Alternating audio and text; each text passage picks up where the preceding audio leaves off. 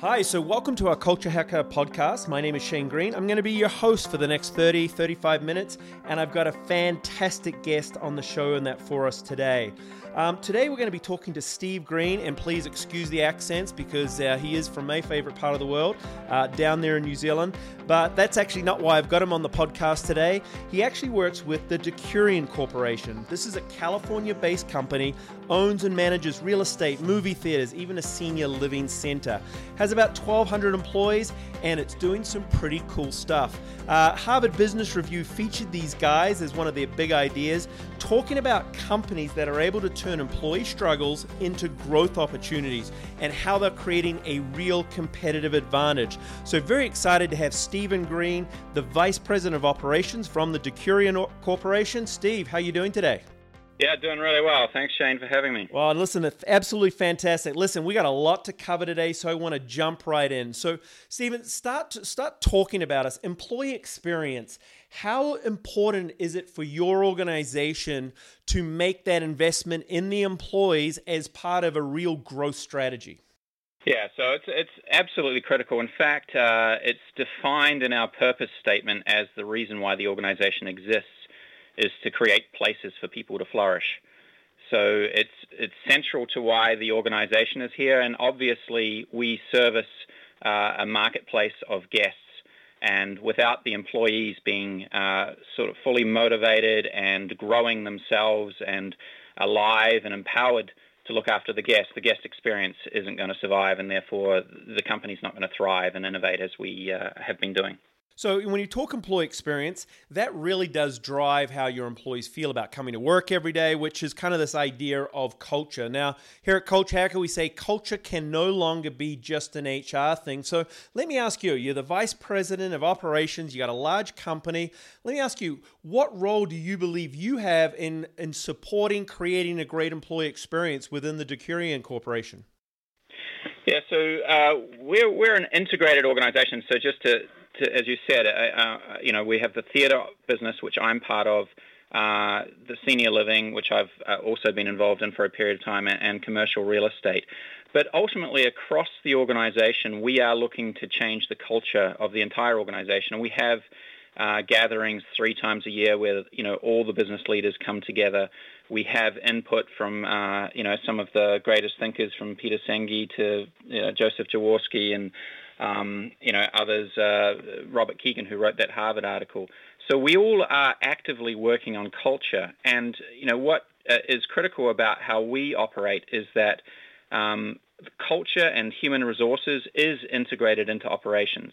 We have a very small HR partnership agency. We just have 2 people who are basically supporting the entire organization.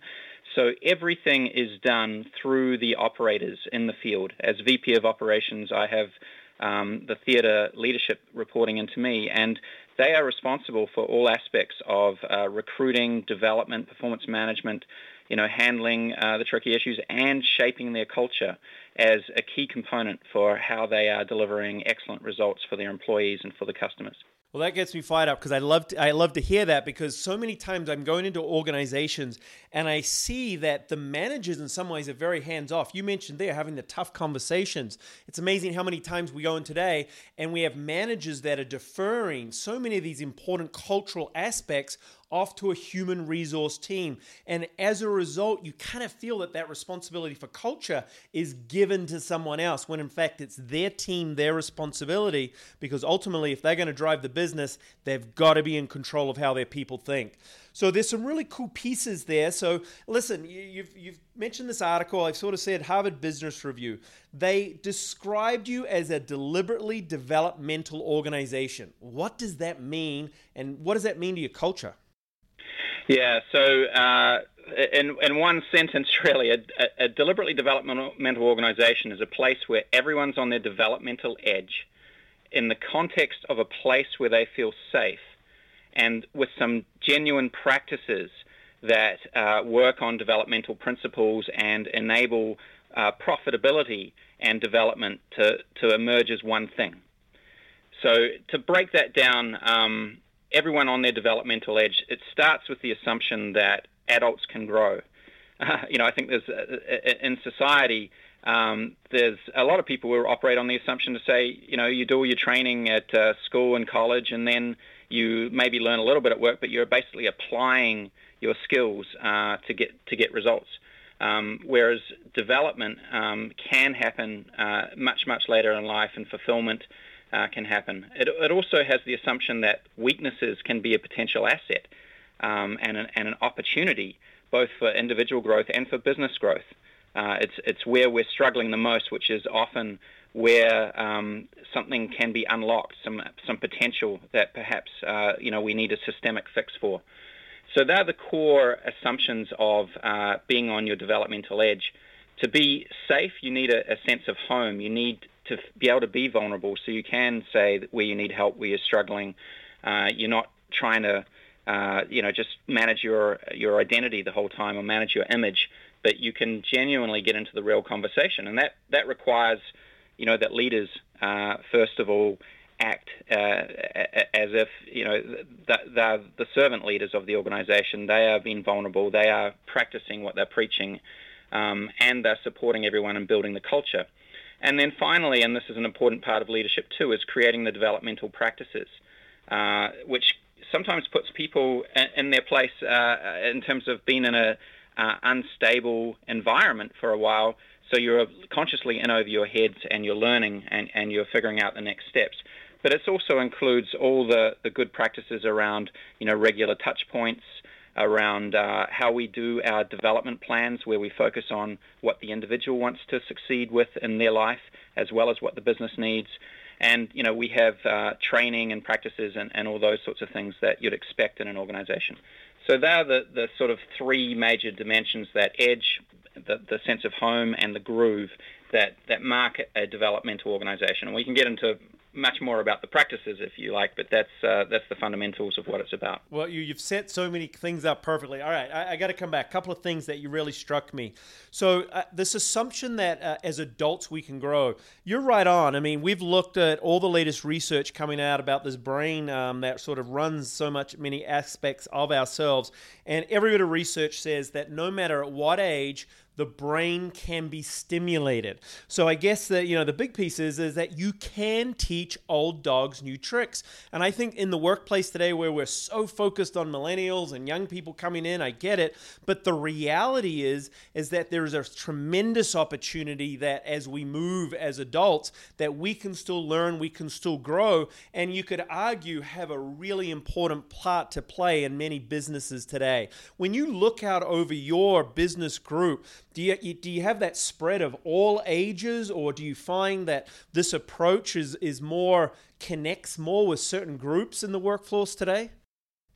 Well, I mean, it certainly connects with the millennials who want to grow and develop, and that's the large populace that we have in our theatre business.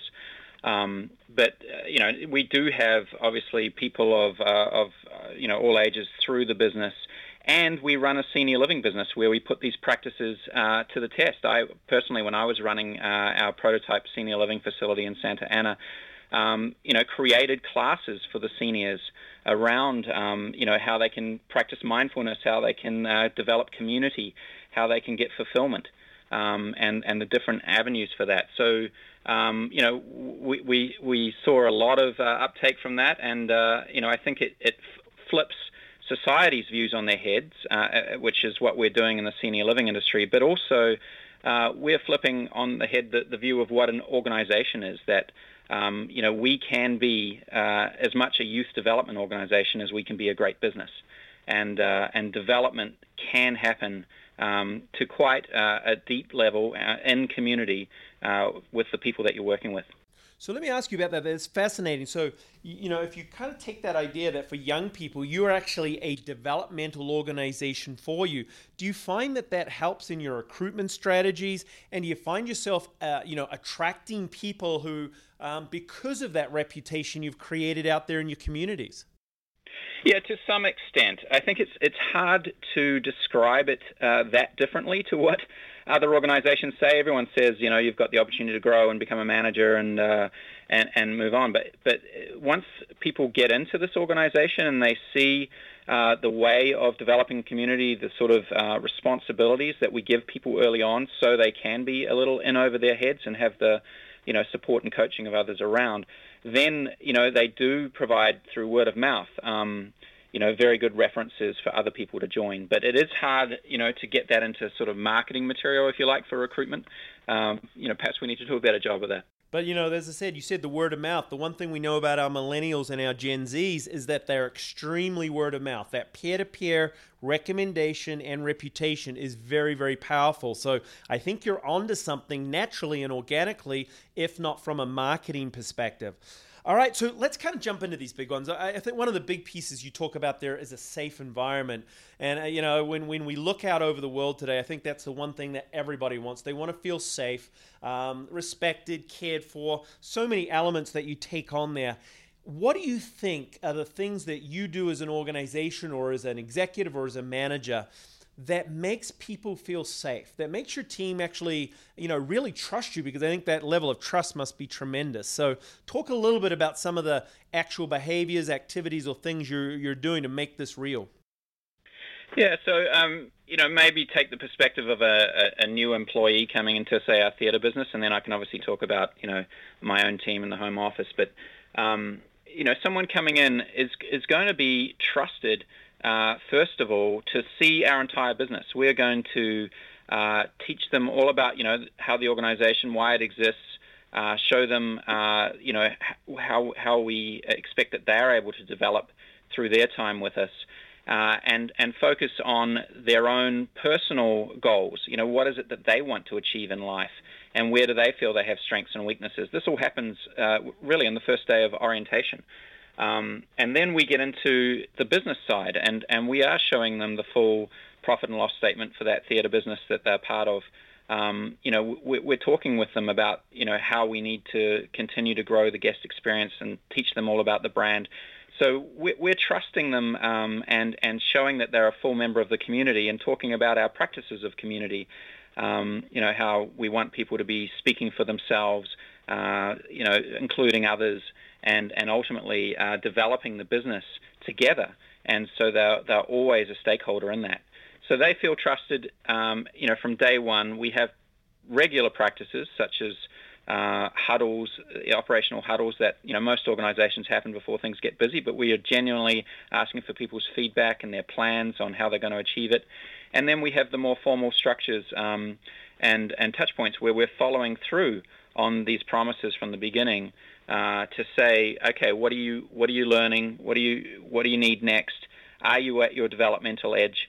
And helping evolve what they want for their life, because we find, we're often with a relatively transient population. Some people are only with us for a number of months or a year or two, and we want to help them grow and develop because it's core to our business model and it helps them be great employees. So all of that creates the trust, and I think then it's down to how the leaders operate, and that they genuinely are servant leaders, that they are caring for people, that they are approachable, and they're practicing being vulnerable and solving the tough issues. There's so many great pieces that you brought up. The one thing that just stood out is that from day one, your orientation onboarding plan is so thorough. It focuses on your brand, it focuses on your customer, and you're focusing on the financials. Let me ask you, when you start teaching people your P&L, and you're saying that you're teaching them pretty much from day one, day two, how does that impact, and what sort of impact does that have? I go to organizations and I get into sort of arguments sometimes with executives and managers who say, our staff don't need to know the financials of the company. And yet here you are pretty much transparently opening up the books right off the bat. What sort of impact does that have in terms of their ability to actually contribute to grow your business, deliver a great guest experience, etc.? Yeah, so I think it helps in a couple of ways. I mean, most broadly, it sets the context for what we're doing. So then anything that we're developing someone about, they can see how it links to what we're trying to achieve as a business. They get genuine meaning in the task. You don't just say, upsell this or look after that guest or clean that. Like, they can see how it all fits into looking for repeat guest experiences and providing options to our customers.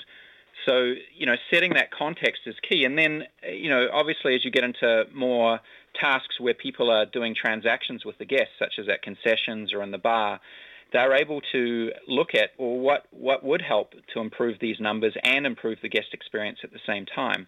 And what do I need to do to develop myself? I might be a little shy, or I might lack some transaction skills, or it could be any number of things that can ultimately deliver a better result for me, for the guest, and for the business. So, it starts at that macro level, and then it goes to specific developmental actions and financial results. Well, let's take a step back for a second. So let me ask you, we hear a lot today about getting the right fit.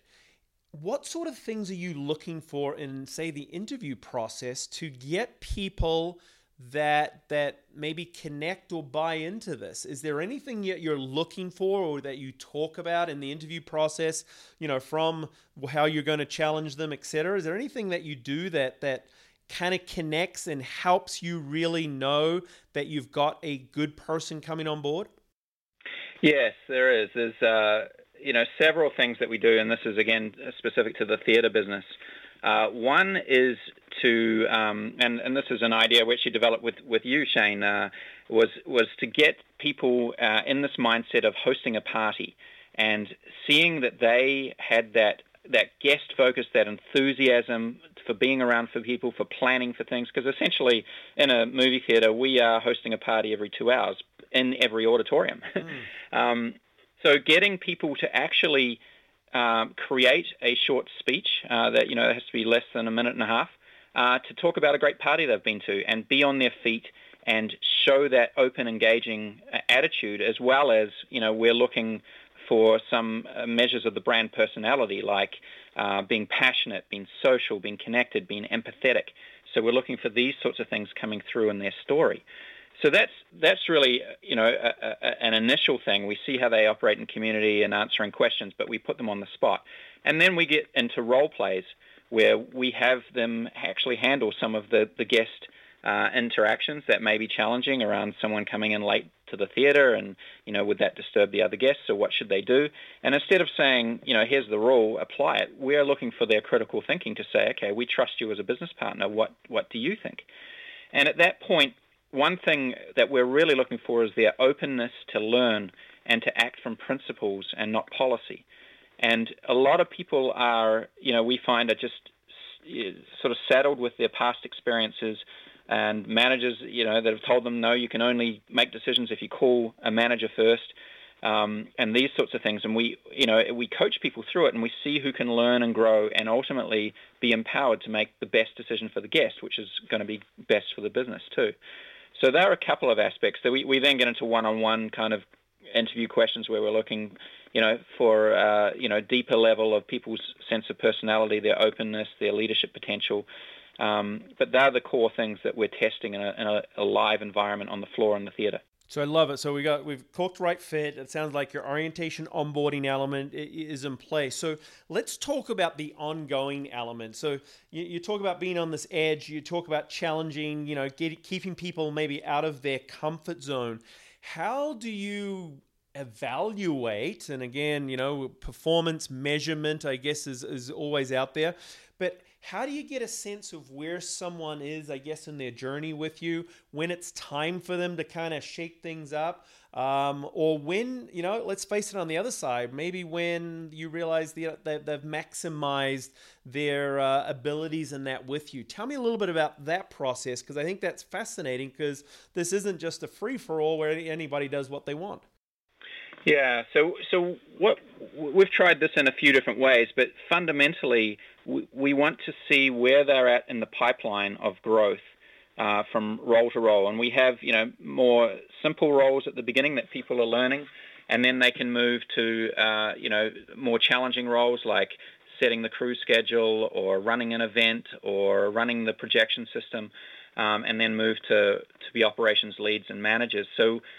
But the key of all of this is having visibility about where people are at on that journey and assessing their competencies against not just the functional skills for those areas, but also some leadership competencies that we have established for each phase of the journey. We want people to prove that they're action-oriented, guest-focused, developing themselves and connecting to others. The sort of 4 core things we start with on the leadership competencies. So we're looking at that, quite frequently in the theatre business. It's every 3 or 4 weeks that the managers are sitting down in a manager meeting and doing essentially a people review, because they're seeing who can progress to the next role. They're also conscious of what pipeline they need, for operations leads or some of the specialist roles. So they're always looking to develop people and to have people develop their successors. So managing that pipeline is a core part of the business. I know, some competitors just hire people as one role and they stay with that role, and it's very rare for them to grow and develop. But we want people to learn the whole business because, A, it gives the guest the best experience, because then people are able to flex to where the guest needs are, and B, it helps them to then develop into a whole business person, and then they can move up to management. We can keep that pipeline flowing. So, that's at the site level. We're reviewing that. At a multi-unit manager level, every quarter, we're looking at how many people that theatre promoted, and their standard of guest experience and their financial results. So we're looking at people, guests, and financial, and several metrics on all of that, and it gets down to the strength of the pipeline. Ultimately, is how they're delivering on all of it. So we're looking at that closely. So there's something that I hit in on, and again, you're probably making some managers cringe. So you're talking about your managers meeting every 3 to 4 weeks to sort of assess or to kind of think about performance with their people. And this is something that we've talked about sort of a lot at Culture Hacker. At the annual performance review, it's kind of done. And the real successful organizations we see out there are doing these sort of monthly check-ins, casual conversations. And, managers go, I don't have time for that. I don't have time for it. But really the way that you're setting up your organization is that becomes the most important part of the time, because managers are really being delegating and being sort of elevated away from some of these mundane day-to-day tasks. They're being able to give those off to people as part of their challenge, and then that allows them the time to really focus on leadership and getting the most out of their people rather than just managing transactions. They truly are, but sounds like it, able to focus in on how to get the most out of the talents and strengths that you've been given. Is that a fair assessment that that's what's happening by these regular conversations? Yeah, absolutely. It's where is competitive advantage in your business you've always got to look at, right? And in a consumer-facing entertainment industry business, it's about the people, the guest experience that we're providing. And we've chosen to do it in a way where we're developing everyone as an integral part of that, and we think that is our secret sauce and how we do have the highest gross revenue per screen of any movie theater in North America. So, we are actively managing that because that is the systemic source of our competitive advantage. So we have to be focused on that. And it's not to say, we're having individual conversations every single month. We would like to think that they are happening, but they're going to happen in quick touch points. They're not going to be, long, drawn-out conversations. But looking at this whole systems view of how is the pipeline developing, how are people moving, who's ready for the next challenge, that's just critical to how we run our business. Yeah, and again, as I said, honestly, critical to how to run every business. So I want to shift into the managers for a little. You talk about sort of this leadership, these core values and expectations that have started from the beginning. What do you do for your senior management team to keep their edge, to keep them growing and developing? So many times you get managers kind of get to that point and say, I know it all now. I know my job inside and out. Therefore, you know what? I can kind of cruise a little. How do you keep them on their edge? I think it's an important question that as executives, we've always got to ask ourselves. How do we get our managers not to fall in that trap of going through the mundane and status quo? Yeah, so I can think of about 3 dimensions that we do that. And firstly, it's about the business environment and what is the environment calling for? How are we truly adding value to the marketplace, to the guests who are spending their precious leisure time with us? And having our managers, and we just went through a process with this, see that largest whole that we're serving and think about value add in a very deep way. Perhaps looking at even, what might unconsciously be called for in that environment, rather than just what is the standard, guest experience that others are delivering. So shaping it around the business problem, I think, is key, because that's ultimately keeping development and profitability together as one thing. So that's the first level. The second one is that, we operate in community. So we're always going to be providing each other feedback about what we're doing well, where we need help, what's not working from a systemic point of view as well as a personal point of view. And the more that you have authenticity in the community, the more you're going to get into these deeper conversations about, what do I need to do to develop? For instance, for me, as I've progressed to more senior roles, had to learn how to work through structures rather than be personally involved and spreading myself too thin, because I have this, want to be caring for other people and and there on the spot and getting that personal, feedback. So I've been given feedback about, being able to operate from a more structural level, being able to operate through the P&L, through the practices, through the meeting structures. But we do that with every single person on that level. And then, the third piece is their own personal development plan. What does that person want in their life to be fulfilled? And it may not just be a higher level in this organization. It could be something external, and we often find that in those in the theater business that they're, wanting to be a detective or an actor or whatever it might be. So they can learn some things while they're with us that are also what the business needs, and the ability to match those two up, what someone needs for their life and what the business needs, is core to what we do. We call it nothing extra, that, through the work, through having operations as a curriculum, we can create meaningful development and meaningful profitability. Some cool stuff. So, we love the approach in that. If you start to think about what you're doing, there has to be a tremendous amount of relationship and trust between so the managers, your frontline teams, just to have this transparency and openness and safety. Can you point to anything that you think that your managers do really well or have really helped, keep that level of trust and the safety? So we heard you from the start and, through the orientation and onboarding, but what about from an ongoing? What do you, and again, your insights, what do you think it's key for managers to do to build this type of team or environment of trust and make it real, not just something that everybody talks about and, thinks about? Yeah, so, the thing that comes to mind is the principles and guidelines of learning community that we have on a wall, but we practice every single day, and that's issues such as using I statements, speaking for myself from my own truth, rather than saying, oh, we all think this, or there's a group of people who said that. How to have the real conversation and get into it, dealing with difficult issues, being completely authentic, allowing others to be involved by, asking questions, recognizing your own part in any issue that you're bringing out. What could have you done better so that you're being a player, not a victim? We have a short list of these things and that's up on the wall, and we talk about it at orientation. We talk about it in group meetings. We bring it out sometimes for these operational huddles.